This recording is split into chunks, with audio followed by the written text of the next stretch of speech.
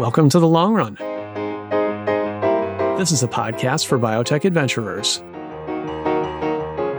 I'm your host, Luke Timmerman. Today's guest is Diana Brainard. She's the CEO of Waltham, Massachusetts-based AlloVir. AlloVir is developing off-the-shelf T-cell therapies to fight common viruses. The company is developing these T-cells, derived from donors, and modifying them so they can be given to patients with weakened immune systems.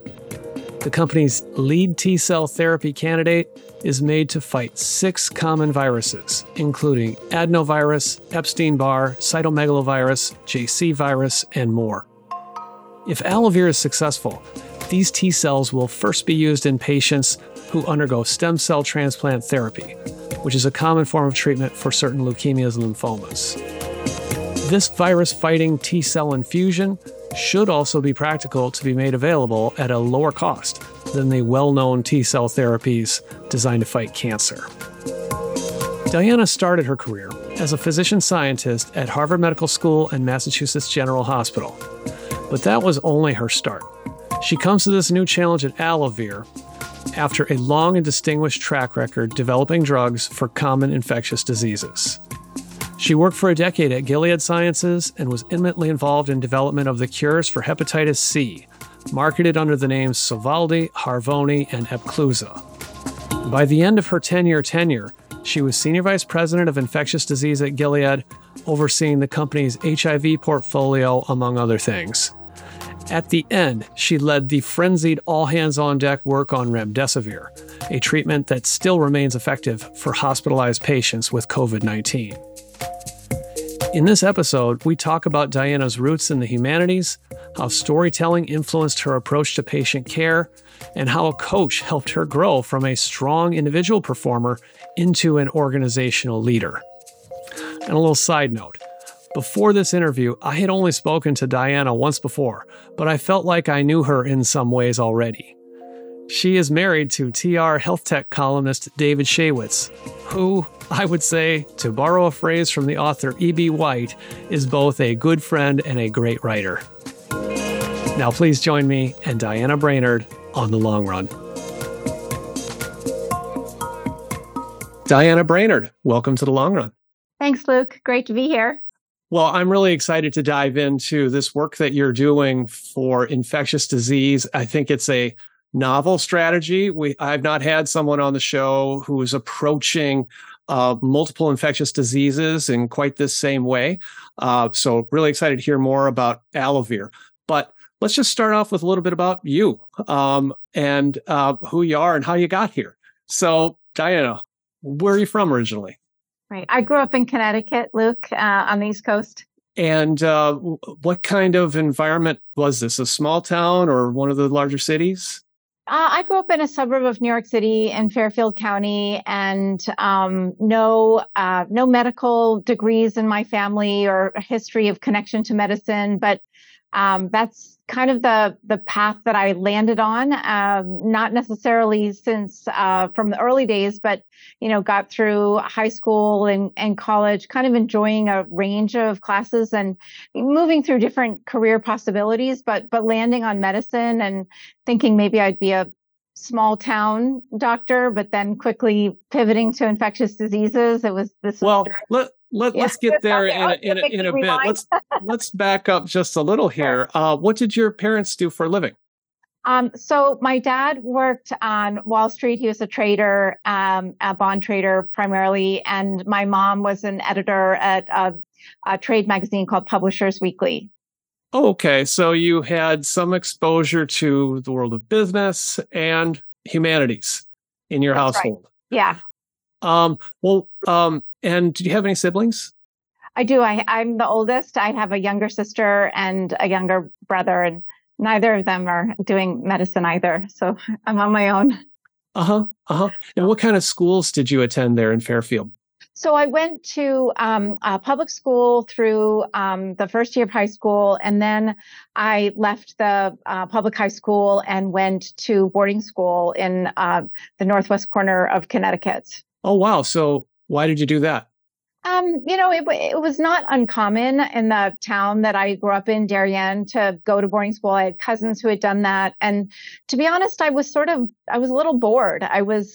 School was fine, but it was not fun. And my friends had been my friends since elementary school. And again, they were great, but it was kind of like the same old thing, day in, day out, same weekend routine. And I kind of felt like I was looking for something new to mix it up. A little more challenging, perhaps? I don't think I thought of it in that context, but I think you're right. I think that's what I was looking for, even though I didn't know that that's what I wanted. Hmm. So what was the environment like at this boarding school? Well, it was a lot more challenging academically. It was a wonderful place to be a student, really dedicated teachers. I mean, not every single one, but I still feel like I got a lot of inspiration from teachers across the board. Some of my biology teacher, chemistry teacher, my English teacher was life-changing.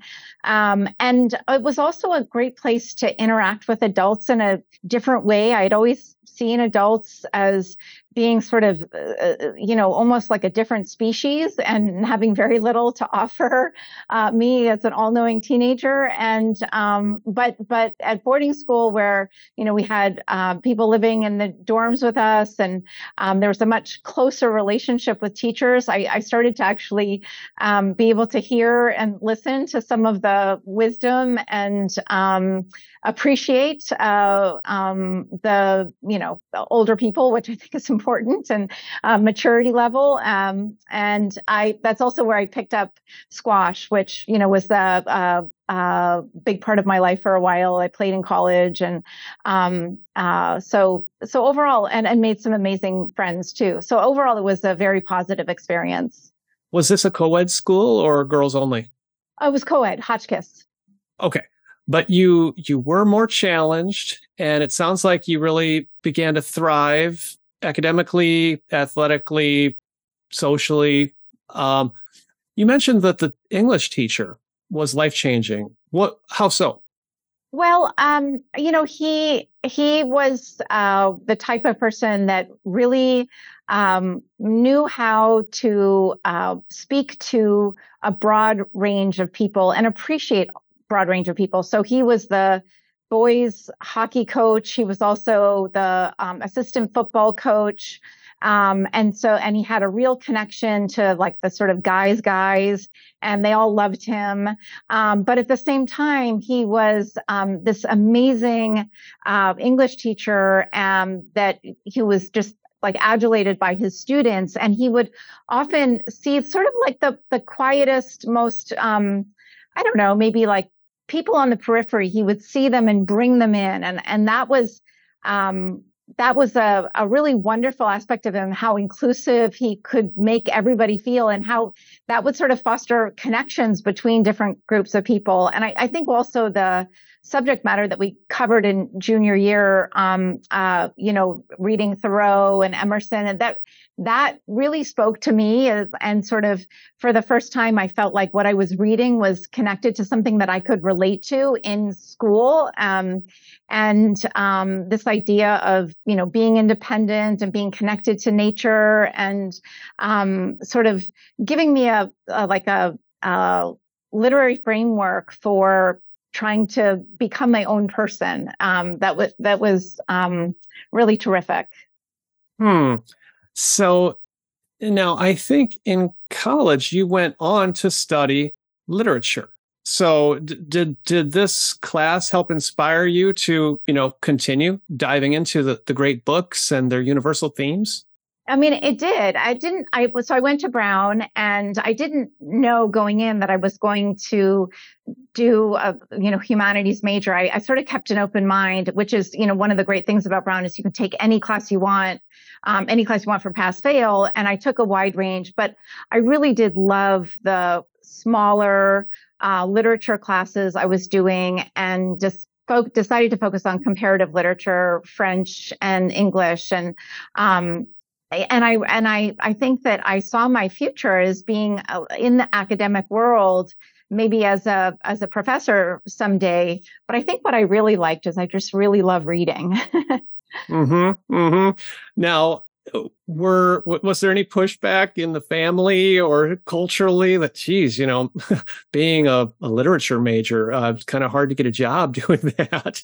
At least that's how people would commonly perceive it today, with the humanities kind of being under attack budgetarily. Did No, you feel any of that? I didn't really. I mean, I think my parents were always very, kind of supportive of me doing what made sense to me. And I think having a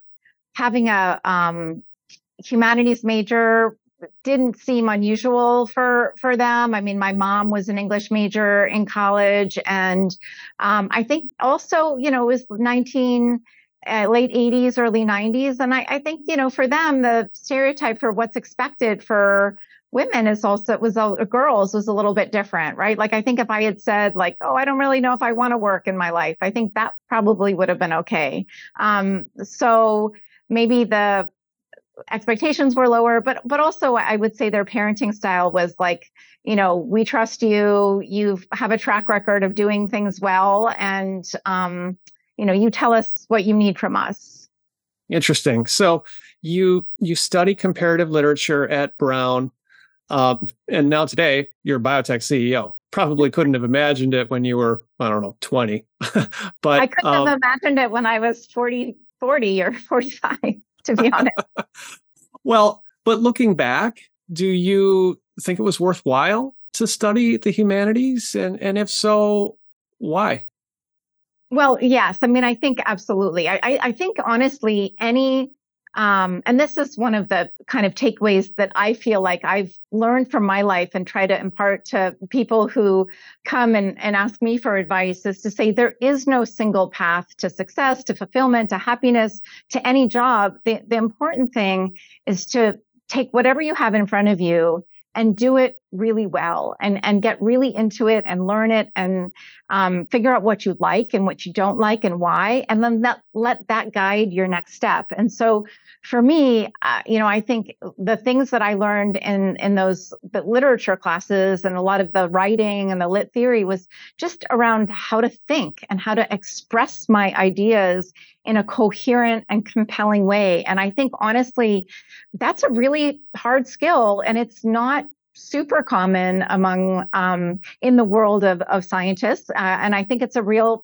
advantage in my job, and has been for a while, just that ability to kind of think methodically and then express myself through writing and also through speaking in a coherent fashion. Interesting. So at what point did you make this transition over to biology and medicine? Yeah, well, I was doing my junior year abroad in France and living in Lyon, because I wanted to be really like truly immersed in the French cultural and language experience, and didn't think I could get that as easily in Paris because it's so international, even though it's such a beautiful city. So I was in Lyon. I was at a university there, Lyon 2, and I was taking all literature, lit theory classes. And that was the first time, even when I was at Brown and declared my major, I still took a range of classes. And I think it sort of dawned on me like, wow, this would be my life if this is what I do. If I go to grad school and get a PhD, this is what it's going to be like. And I actually got kind of turned off by it because it was so insular to me. It felt very insular to me to be just thinking about these like critical theory, coming up with like the path to success was coming up with an idea, finding evidence, and then presenting it in kind of like a sexy way to your professor, thinking through like, what do they like? Where's their perspective? What arguments are they going to like best?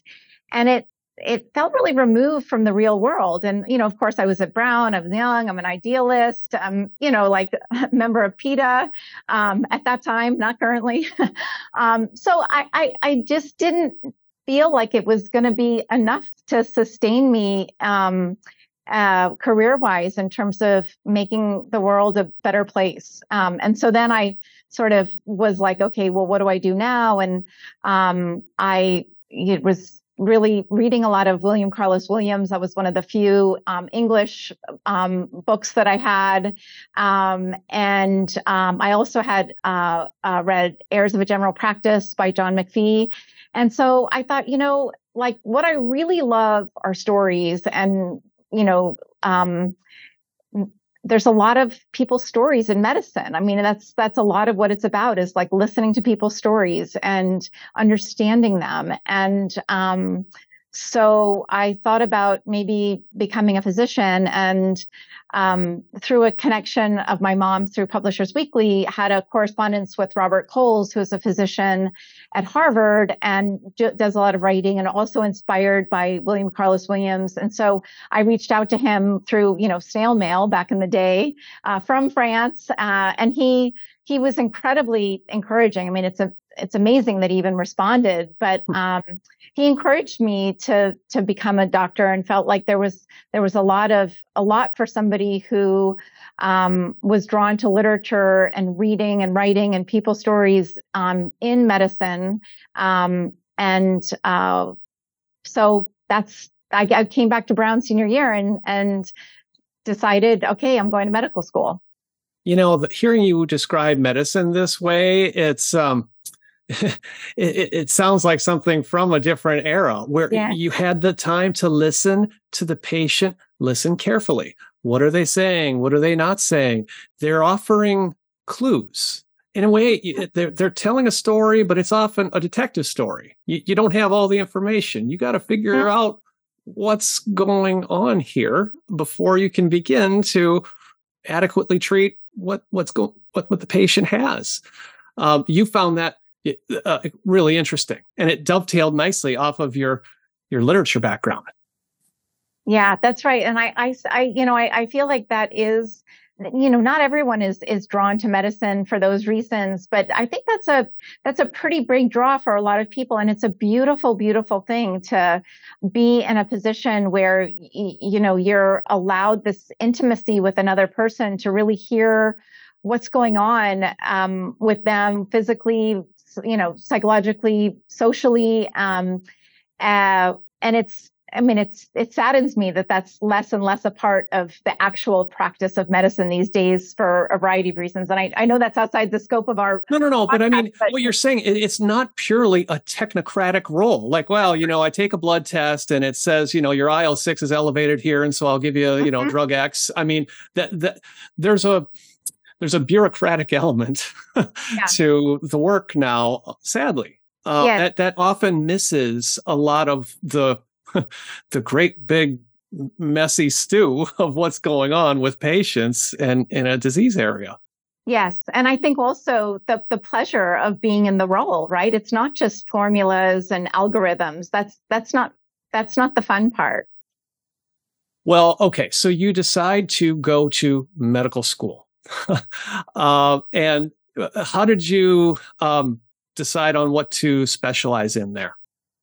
Well, when I got to medical school, and I went to Tulane in New Orleans, and so this was in the 90s, and it was right as the first HIV medications were being used, but it was still before combination therapy was really available or recognized to be necessary, and so there was a lot of AIDS. In fact, the medical wards were full of people dying from AIDS. And because of where New Orleans is, there's also a lot of tropical medicine there. So some really fascinating tropical diseases. And because of a confluence of medical and social issues in that city, there was also a ton of tuberculosis. And so I attended a grand rounds early in my freshman year of the head of infectious diseases there, Newton Heislip, presented a case of a pregnant woman who wound up having multi-drug resistant tuberculosis and HIV. And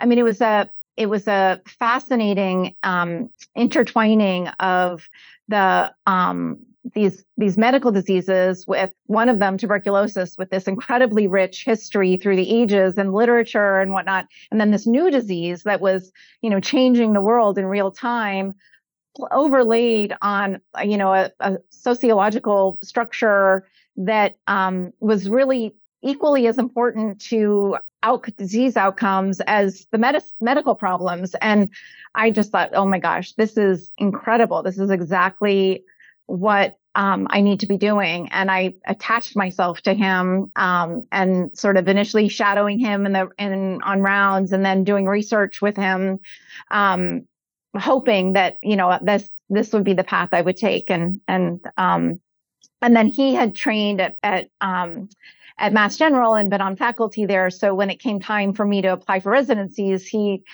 I'd never even heard of Mass General. He said, "Oh, it's a small hospital in Boston. You should consider it." And this is again that detective story. Patient walks in complaining of some symptoms, and turns out they've got HIV. Their immune system is weakened, disabled in a way, and they also have been exposed to that tuberculosis bacterium, and so now that thing takes root and becomes a bigger problem. Now you got two problems to deal with at once, in very different ways. So like you're thinking about the biology and the treating of the patient. Were you on that? Did you get kind of quickly on that physician scientist track, doing both? No, I mean, not really, Luke, because I did start doing some like clinical research, which I think at the time I didn't even really have an understanding that it was research. It was more like, there's some really interesting questions here we need to answer. And yeah, that's called research. But at the time I thought, well, I'll just try to help answer these questions, just about like how common is it someone shows up in the TB clinic and has TB and HIV? How common is it that someone shows up in the ER and has TB and or HIV? Those types of kind of epidemiologic questions. And then, but it was when I got to Mass General where, it was like, we do research here. I'm like, what's that? Oh, yeah, that's great. I want to do that. I can do that. And that's, I think that's where that side of me really became more developed. Okay, so you dove into the fundamentals of immunology, T cells, what they do at MGH. Yes, I took a year off between residency and my infectious disease fellowship, and I worked with Bruce Walker, who's one of the really great figures in HIV immunology. Did a lot of really seminal sort of translational, meaning like clinical observations leading to bench research, leading to insights into the disease process for HIV. And I was at that time very interested in we're doing research in Africa. And so he had started a collaboration over in Durban, South Africa, where there was a huge, problem with HIV and AIDS. They had no access to medicines there. And so I went over and lived there for 6 months to help him set up the laboratory at the University of KwaZulu-Natal.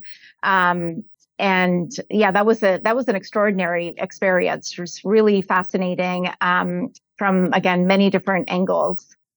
So you started as a postdoc and then made your way onto the faculty. Is that right?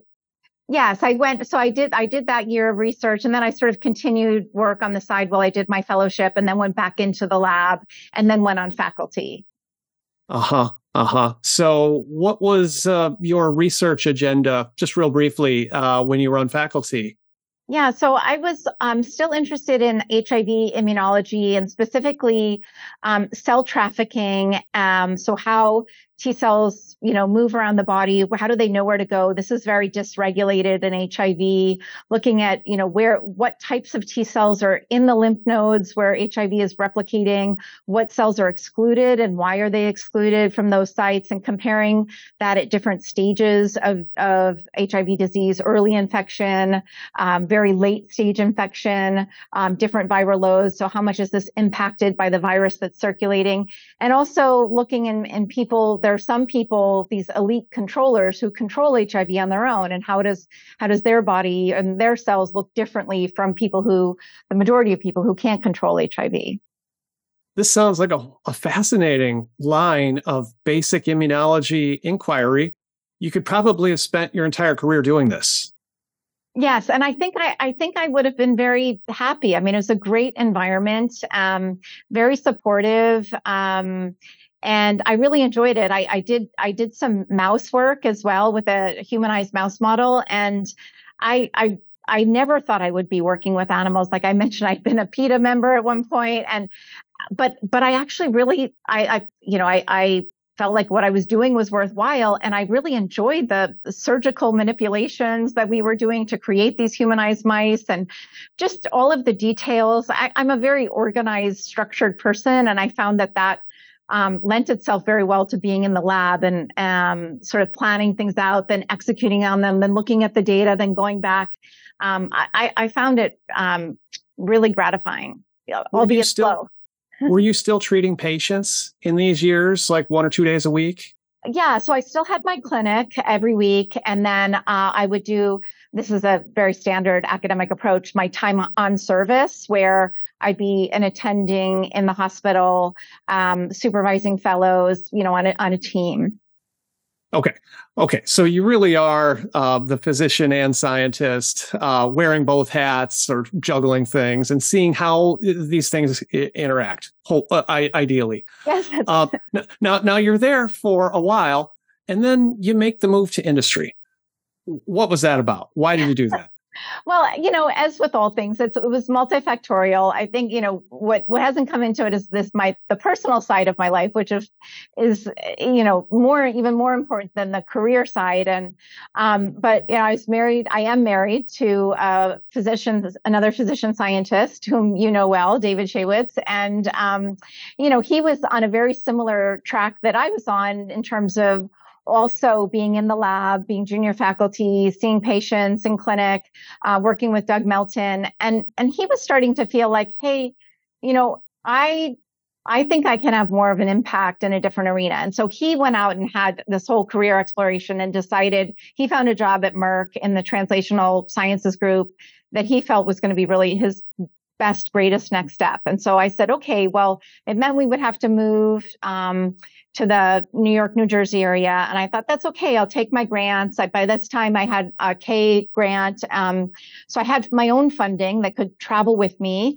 And I thought that's what I would do. But then as I was moving through that process of getting interviews set up and thinking about, pitching myself and the life ahead of me, I realized, number one, that a lot of what I really loved about my job was the work, but it was also the ecosystem and the people. And if I took myself out of that ecosystem, not that I couldn't meet new great people, but I wasn't really sure that I was excited to declare myself as I'm a, now K funded, soon to be R01 funded researcher for the rest of my life. I just wasn't sure I had it in me to commit to that road.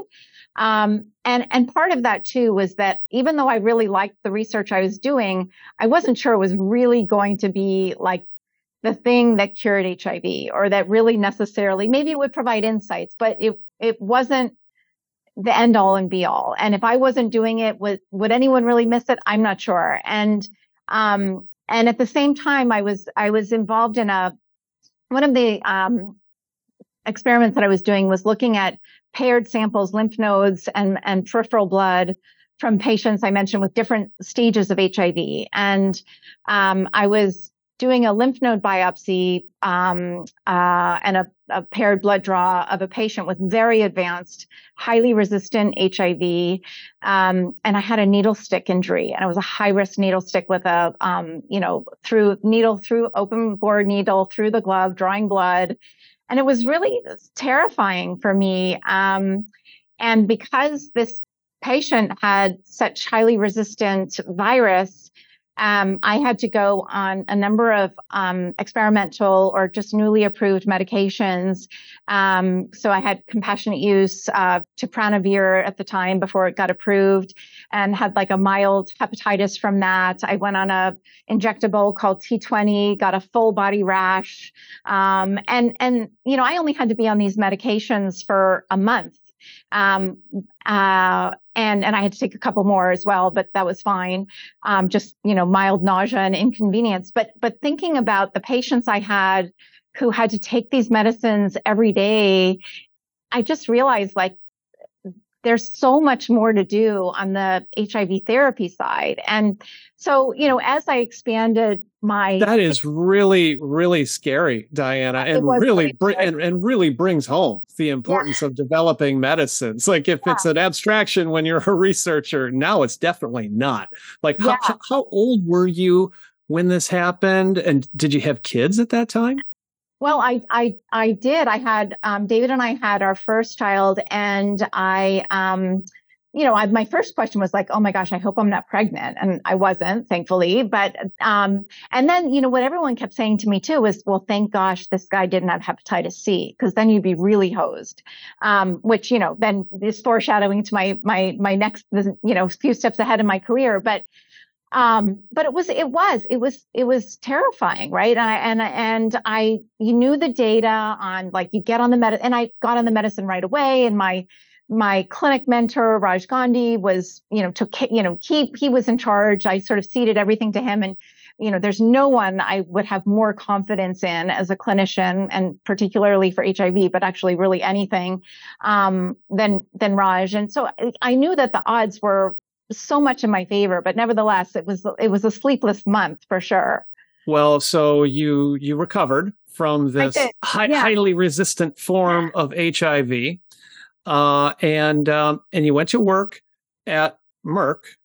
Yes, that's right. So I wound up taking a job at Merck, and really what drew me there was that they're working on this, what was going to be the first in class new class of HIV medicines called integrase inhibitors, this drug Raltegravir, which seemed really exciting. And it was. I mean, the integrase inhibitors are now standard of care for HIV regimens, and are so much better in terms of potency and tolerability.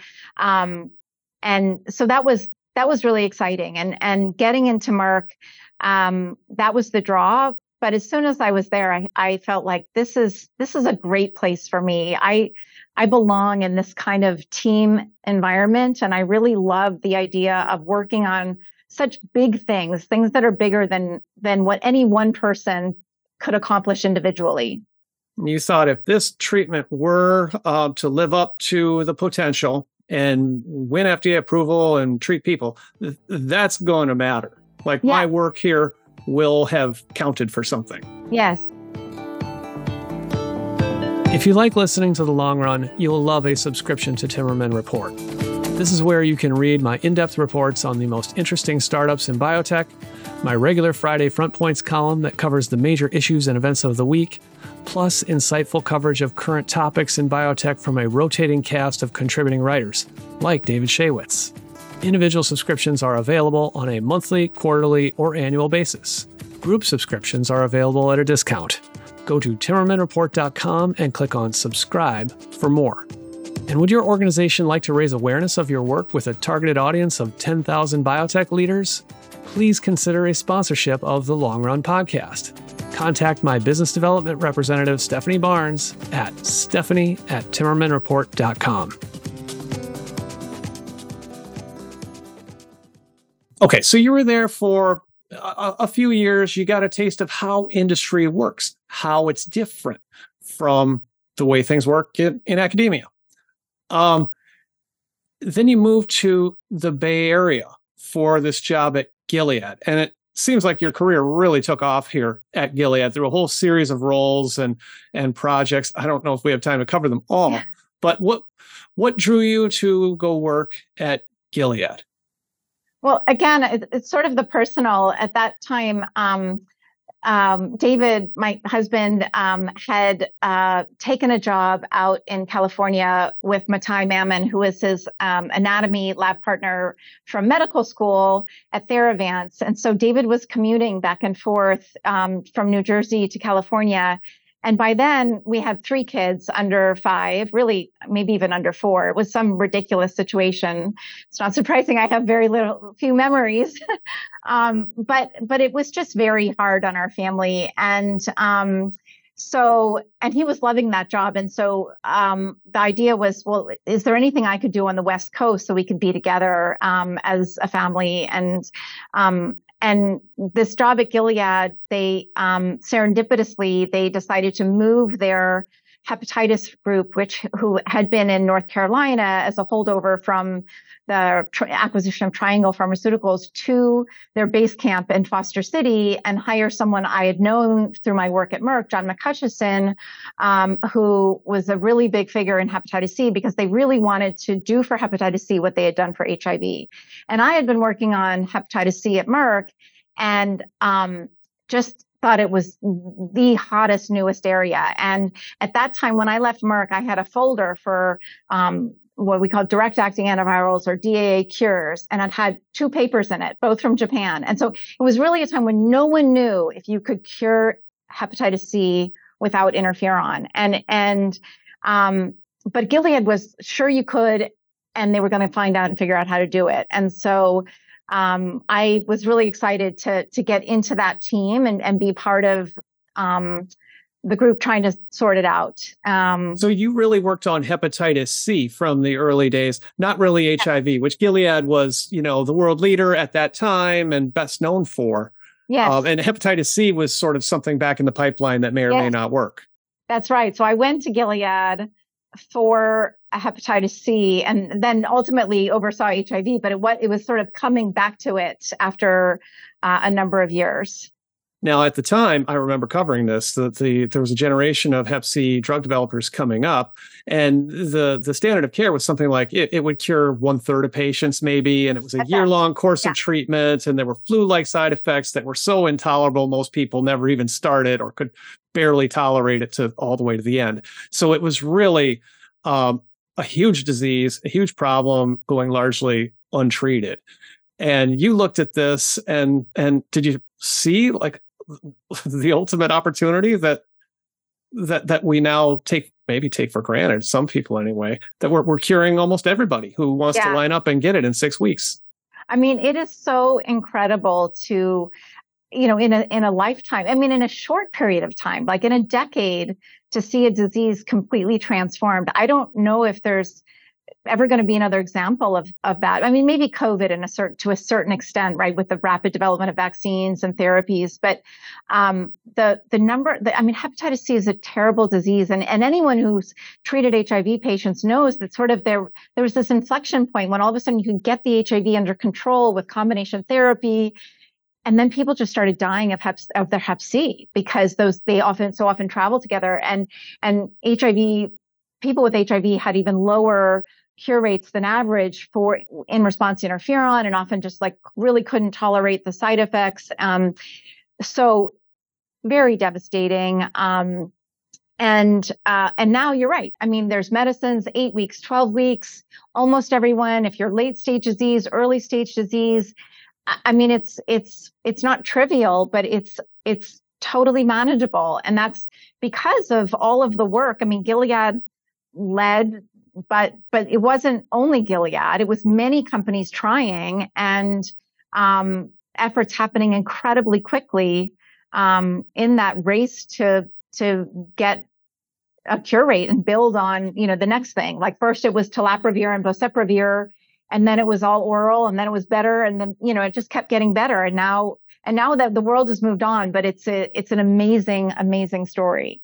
Well, you worked on those drugs that were big news at the time. Yeah. Sovaldi, Harvoni, that raised that cure rate up over 90-95% plus. Mm-hmm.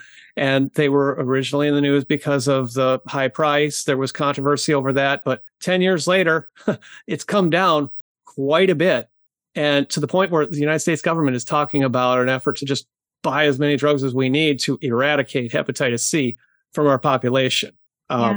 That's quite a postscript. Yeah, no, it is incredible. And I think just demonstrates the power of science and industry to really do good in the right environment. Now, you worked your way up the ladder here at Gilead. What did you discover about yourself as you started with that really firm grounding in the basic science and an eye toward patient care as a physician scientist, now turned drug developer? Was there something about this environment that suited you where, you could even be more effective, like leading people and working through other people?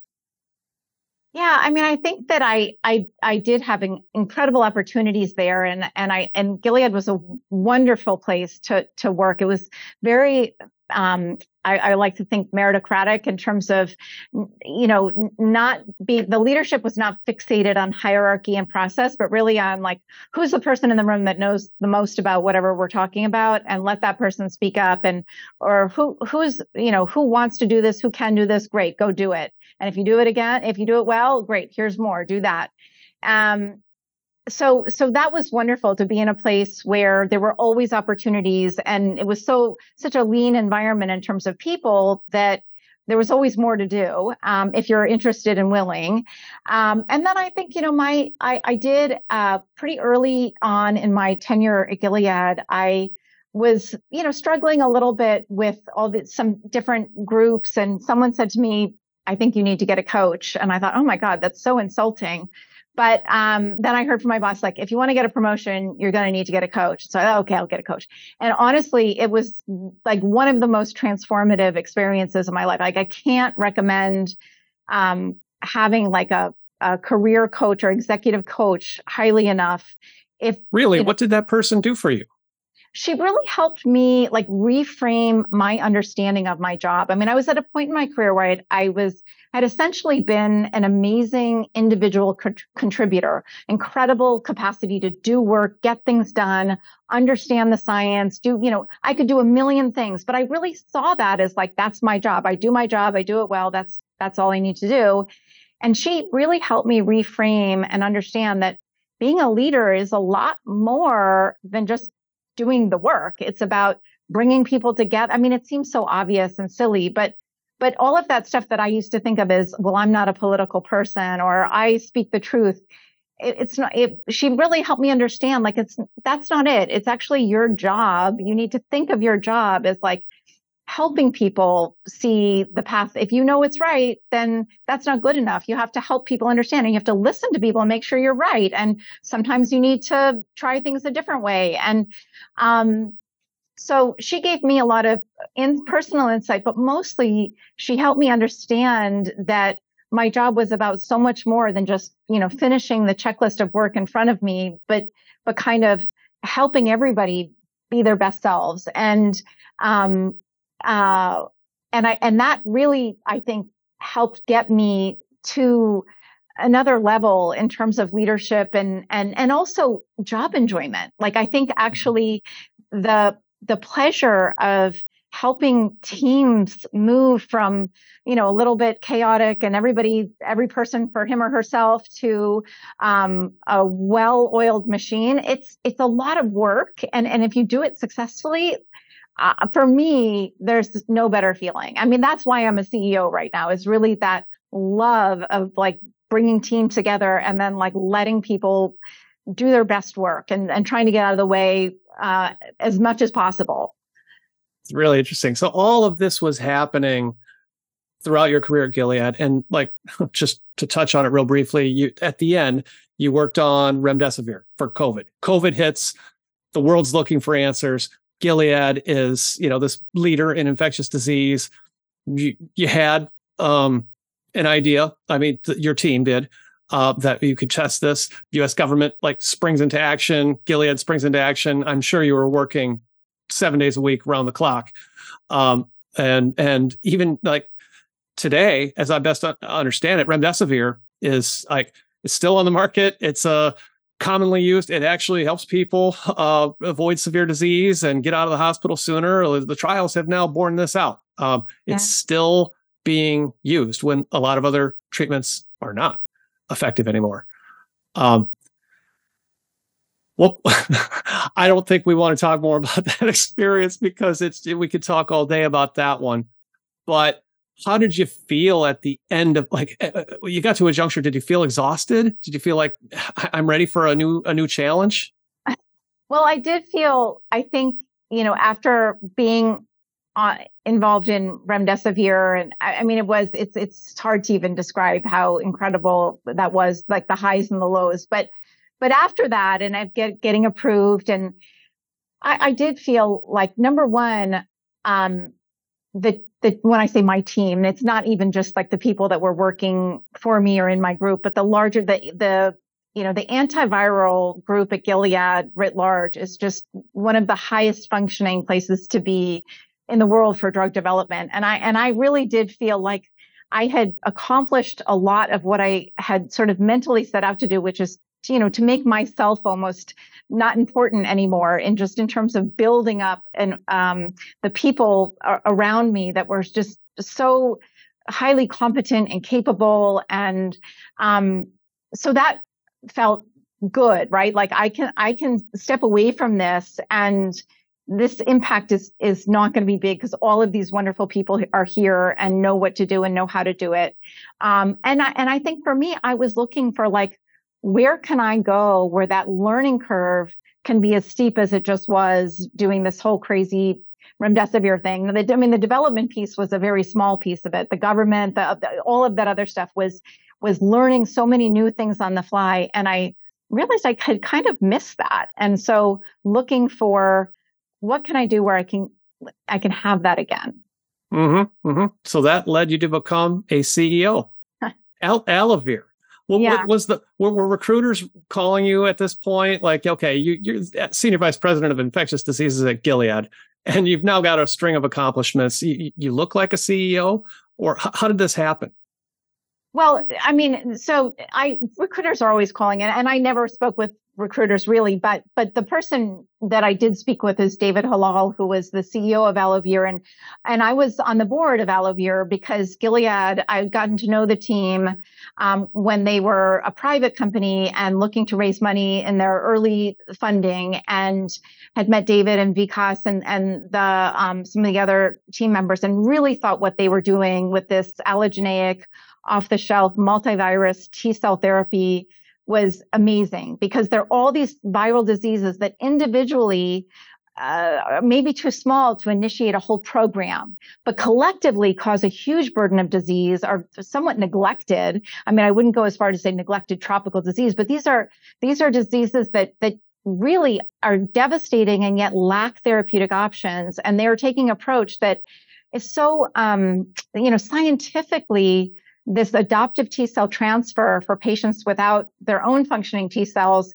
to replace that deficit has been well established and accepted. And they were just kind of taking it to the next level. How can we make this into a drug? How can we do this in a way that it can be broadly accessible across many different immunocompromised patients, not just those who happen to be lucky enough to get their transplant at Baylor, let's say.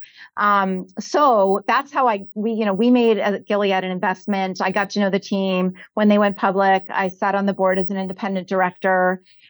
David was CEO of AlloVir at the time, but also of Elevate, the largest investor in AlloVir, and couldn't really do both once AlloVir became public. And so, again, serendipity, the timing just worked out incredibly well, that it was feeling to me like I might be ready to leave Gilead, and AlloVir needed a CEO. And when I thought about it, I realized when it first came up in conversation, I wasn't really thinking my next move as a CEO. I was thinking my next move is something different that I didn't know. But then I thought, like, I don't want to interview anyone for this job. No one's going to do this job. I'm going to do this job. And but this is now, can you talk a little bit about the company itself and what it's setting out to do? Because this seems like a pretty audacious new approach to cell therapy. There's everybody knows about engineered T cells for cancer. Yes. A lot of success there.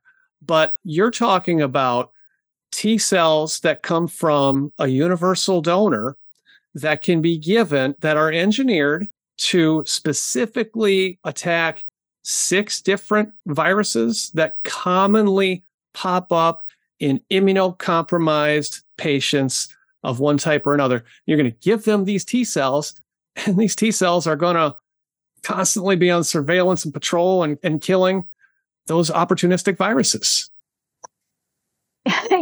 Yeah. So there's some things that are like totally cutting edge on what we're doing, and then some things that have been around for a couple of decades. So virus-specific T cells, that idea of using T cells to target viruses has been around since the first publications were in the 1990s. What we're doing in terms of getting a multi-virus product, making it partially HLA matched, we're not genetically modified or engineered, and our donors actually come from the viruses that we're targeting are ubiquitous. Even the 6 viruses, like things like Epstein-Barr virus that causes mono, cytomegalovirus. These are viruses that almost everyone acquires in childhood, and they lie dormant in the body. And so we make our cells from donors who have immunity to all of our target viruses. After we make sure they don't have the things we don't want them to have and have the right immunity, if they agree to donate, we get an apheresis product from them, like a very large blood donation, and isolate those T cells, expand them with the parts of peptides that come from the parts of the virus that confer the best protective immunity to stimulate the T cells that will react to those peptides, as well as some cytokines, so that after about 2 weeks on the back end, what you have is a population of CD4 and CD8 virus-specific T cells targeting all of our different viruses. And it took, over 10 years for the scientific technology to be able to create this product, to mature and develop and be robust. And our chief scientific officer, Ann Lean, has been working on virus-specific T cells her entire career, starting from her postdoc. Okay, so these are from donors. Yes. Donors. Whenever you take cells from a donor to infuse into somebody else, you have the risk of immune rejection. That's right. So how do you prevent that from happening? Yeah, that's a great question. So there are 2 things that allow our cells that are only partially HLA matched to persist in patients. Number one is what allows T cells to proliferate and survive is recognition of cognate antigen. So each T cell is, its T cell receptor is going to recognize a single epitope, a single antigen. And if it does, then, and that leads to a stimulatory signal, then that T cell will divide, multiply, proliferate, expand, and that drives survival. Okay, so that's one thing. So if you have virus around so that the cells can recognize virally infected cells, that's going to drive survival. So that's an important component. Then the second thing is the patients that we're targeting are immunocompromised. And just by the very nature of the fact that they're getting these reactivations of these viruses mean that their T cells are not working normally. And so that creates space for our cells to survive, proliferate, expand, and we believe control the viral infections. And it's not forever. It's until that window closes, and that window closes when the virus goes away and there's no longer that antigenic stimulus, and also when that patient's own immune system recovers, because then they don't need our cells. And so it's this really beautiful sort of seesaw of our cells are there when you need them, and they're gone and out of the body when you no longer need them. That's the premise. Okay. So how is this being tested in the clinic? Like you mentioned immunocompromised patients, but can you be a little more specific? Like what's the setting where they're being applied?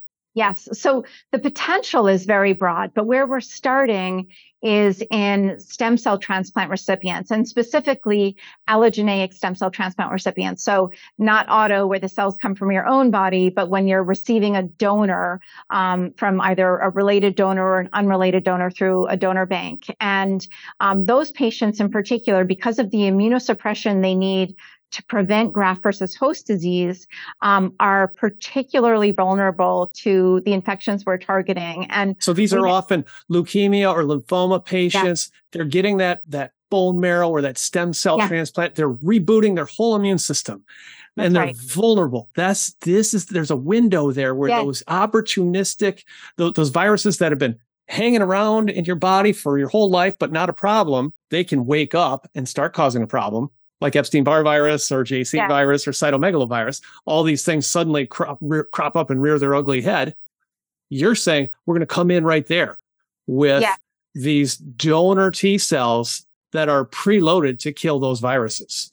That's exactly right. And so we're replacing the defects and serving as a bridge to the patient's new immune system, which just needs time to fully engraft. And that high risk window is different for every patient, but generally the first 3 months are the highest risk, and then the risk extends out for another 3 months, so about 6 months total.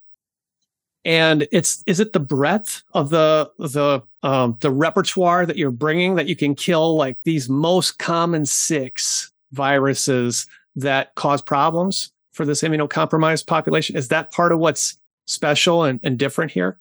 Yes, I think the multivirus targeting is unique and special and has benefits because one of the biggest risk factors for having, once you get one infection, that is one of the biggest risk factors for having another infection. And these patients often will present with multiple infections, or they'll have a significant like adenovirus pneumonia, but then they also reactivate CMV. And if you have something that can address both of those problems at the same time, all the better.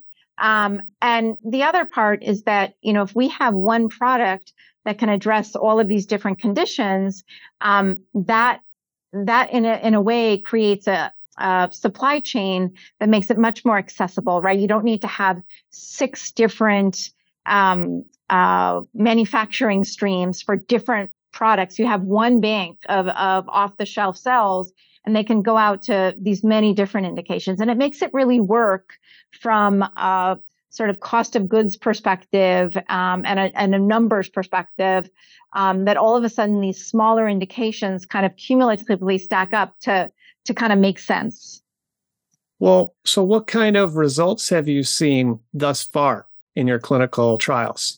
Yeah, so we have phase 2 data in a number of settings. We have treatment phase 2 data that was generated at Baylor, where the science came from for AlloVir, in patients who had sort of exhausted all available options, so experimental medications, off-label medications, or developed resistance to approved therapies against any of our target viruses.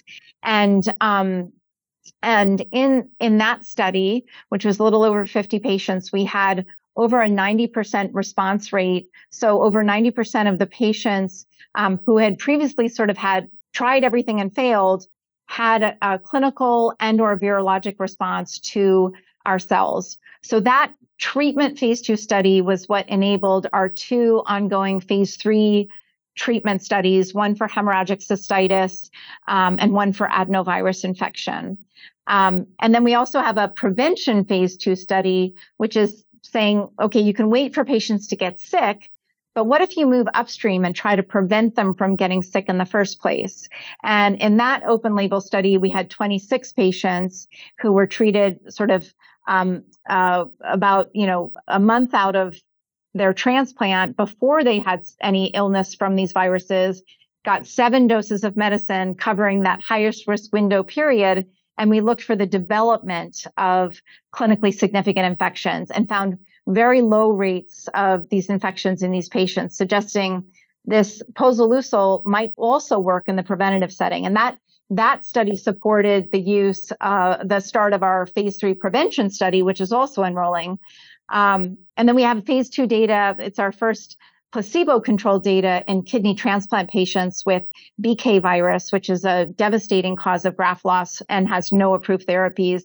And that data came out earlier this year and was really important because it was the first placebo-controlled data that we generated with posoleucel. Of course, our phase 3s are all placebo-controlled, but we won't see those data until the second half of next year. And that study showed, relative to placebo, that the patients that got posoleucel had much higher virologic responses in terms of the percentage of patients with viral load reductions, the depth of the viral load reductions over time. So we're just looking for where's the unmet need, what are the patients that need this therapy, and how can we get there? And there's a lot to do. So you'll find out next year about this time, with those phase 3 results, if you really have a product that's approvable and likely to go out there on the market and really help a lot of patients.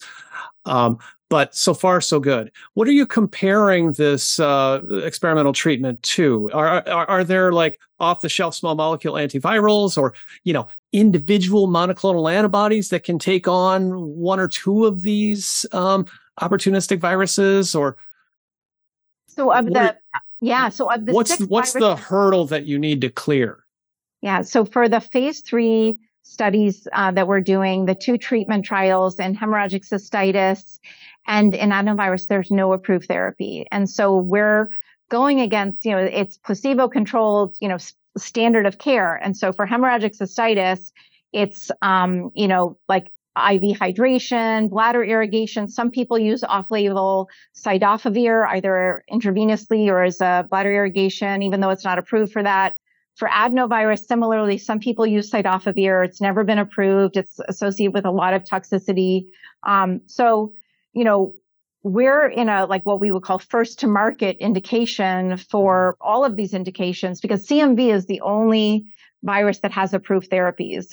People use rituximab for EBV off label, but it's a wide open space with so much potential and so much unmet need. And this is, I think, a really unique way. We didn't have a chance to talk about, why T cells have some advantages over small molecules, like just in terms of the development of resistance and how a multi-epitope product can sort of help the evade the problems that are so commonly occurring with latent viruses developing resistance. Well, that's kind of what I was, T cells have persistence. They do have memory. And can be made to recognize multiple different antigens. So those are some of the baseline product characteristics, advantages that you see with this modality? Yeah, I mean, I think what we're trying to do is, immediately clear the virus that's causing the problem in the here and now. And then what we believe our cells can do, and we have some evidence from our kidney transplant study with the placebo arm, is that because our cells are highly functional and are directed towards the virus, they're also creating a milieu where the host immune system can learn through that CD4 help and develop its own endogenous responses in a better way. And we showed that in our kidney transplant study, that the patients who got posoleucel, they didn't just have the responses to the targets and that posoleucel targets, but also the own immune system developed new responses in a way that the placebo patients didn't. And that's really fascinating. That's fascinating because you don't need these infused cells to necessarily persist. They can sort of wake up or educate your own pre-existing immune system that just wasn't responding right. So really, it could be like a gift that keeps on giving and keeps you living healthy after, for months or years longer after you get that first infusion. It's a very exciting potential that we're hoping to see more of when we see our phase 3 trial results. Fascinating stuff. Diana Brainard, thanks so much. Best of luck. Thanks for joining me on The Long Run. Great. Thank you, Liz. Nice to speak with you. Thanks for listening to The Long Run, a production of Timmerman Report. Pedro Rosado of Headstepper Media was the sound editor. Music is from D.A. Wallach. See you next episode.